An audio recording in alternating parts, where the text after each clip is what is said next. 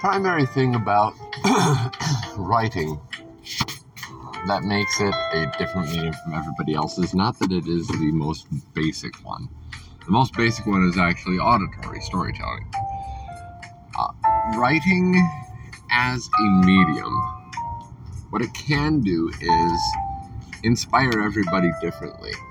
Everybody gets a different view of this beautiful person, of this gorgeous landscape, of this dreadful day, of the blood spatter pattern on the windows. Now, there are things that the writer can do to make very clear this is a detail that becomes important. This is a descriptor about them.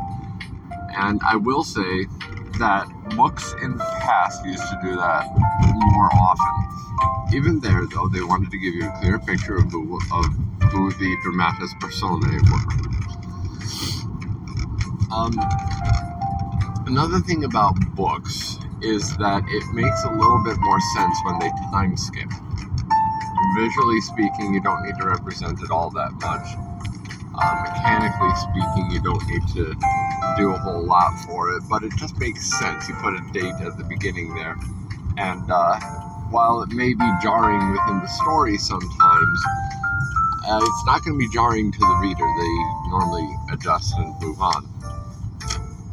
Now, things that a story cannot do, as well as other mediums. You can't go and explore another house like you would in a video game. You can't follow another person around to the back of their store and see what they're complaining about. With a book, it is extremely linear. You cannot look around at other details like you do in a movie. You cannot pick up other clues like you do with an audiobook. You are locked into a line. That's not a bad thing, it's just the form and the function. Now, the fact that books have stood the test of time, even through various other media changes, they said that radio was going to get rid of people's ability to read. They said that TV was going to eliminate people's desire to read. Movies, the same.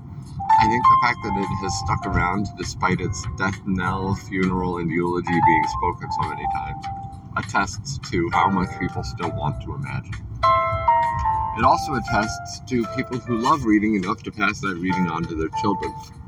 And that is perhaps the most comforting thing about reading, is the first voice a child hears reading a book is its parent's voice. And so the reading of the book is less important than the fact that it is done with family, for family, by family. Reading becomes comforting, and people will bounce all around the genres, not necessarily because they love the genres, but because they love the reading, because it brings them home. And that is something that movies don't do as well, or TV shows, all these different things. You can do them with your family, but ultimately the visual input is very different from the auditory and reading input.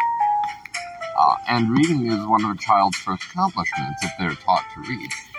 They walk, they talk, they wash their own hands, they poop in the potty, and they learn to read. So it's also one of the big accomplishments a person can get through a book.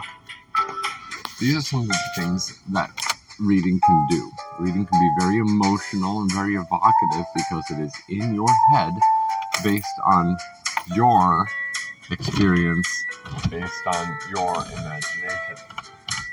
And I wouldn't discount that. So that's about reading. That's about the written word. Go out there, take something old and make something new. Try things out. Peace out.